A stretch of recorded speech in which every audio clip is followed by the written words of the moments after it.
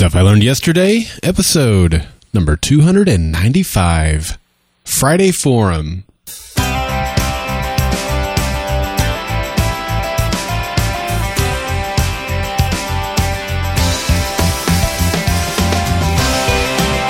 Greetings and welcome to Stuff I Learned Yesterday. I'm Daryl Darnell.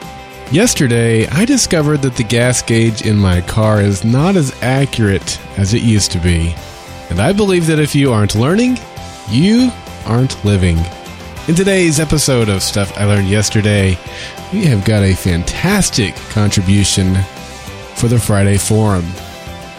Well, happy Friday to you. I hope that you've had a great week. I know that I say this every week. But this week has absolutely flown by. I have just been so busy lately. Business is really picking up, which is great.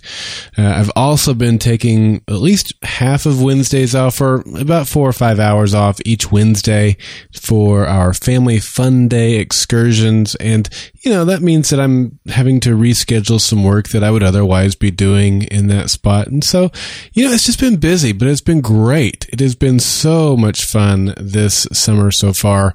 The kids and I have been spending most of our evenings outside hitting some baseballs or playing catch, and it's been fun to see them go from having no coordination at all, which is kind of a pattern for my genetic pool, to really getting pretty good at it. So anyway, it's been busy, it's been fun, and I'm really enjoying summer so far. And I hope that you are too. I hope that you've had a great week. And you know what? Maybe you haven't had a good week or you're ready for the weekend, but ready or not, here it is, right? The weekend is upon us and Friday is here. So let's get this episode kicked off with our fun fact. And I think this is one that most of you are really going to enjoy. In fact, you might even say it's super. What is it? Well, you know how I like to do these weird holiday things, right? I mean, last week was National Donut Day. Well, today is Superman Day. That's right, Superman. Superman. For those of you desiring to celebrate Superman Day, there are a lot of options that range from the entertaining to the altruistic. And I'm getting this, by the way, as I usually do, from our friends over at Days of the Year. So here's what they have to say. The best way to celebrate Superman Day is to host a Superman-themed get-together with your friends, complete with a cake decorated with the iconic S emblem. Does it stand for Superman? I can't remember.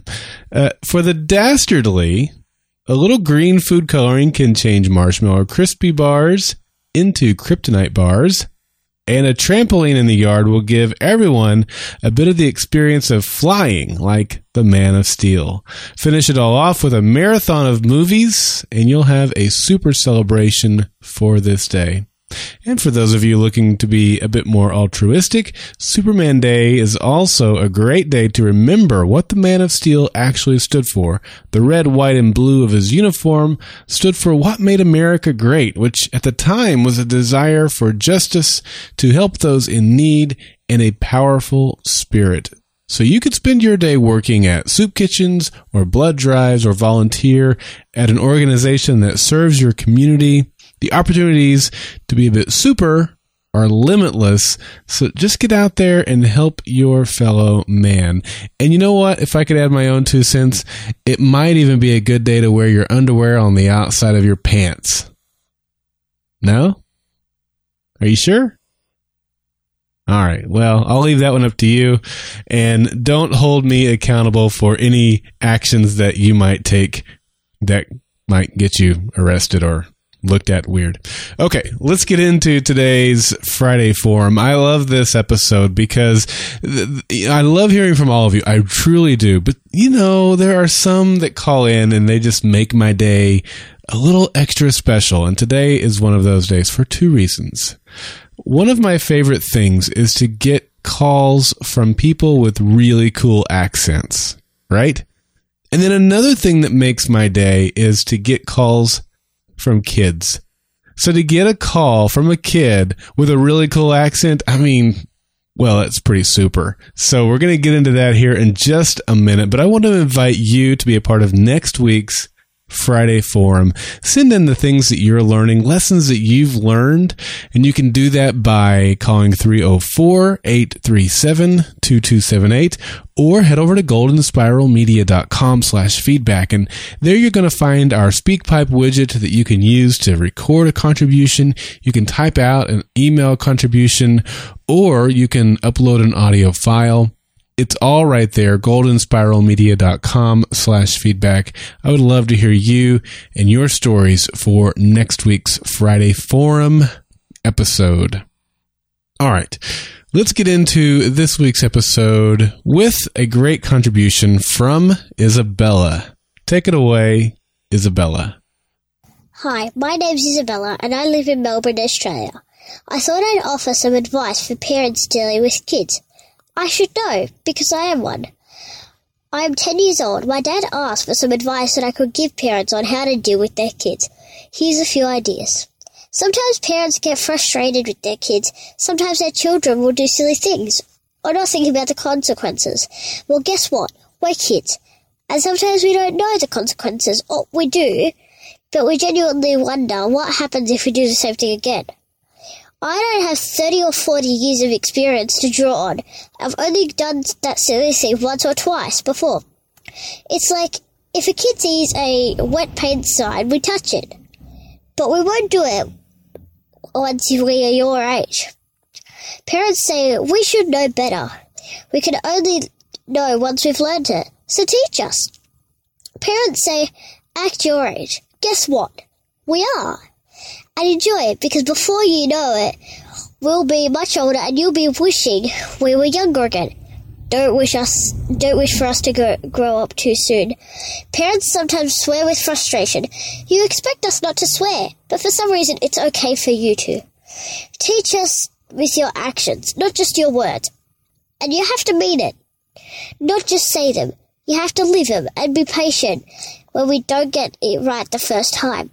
Parents sometimes smack their kids. Well done. What you're doing is really bullying your child. You'd be better off to encourage and inspire them rather than scare and intimidate them. So this is some advice for parents dealing with kids from a 10-year-old.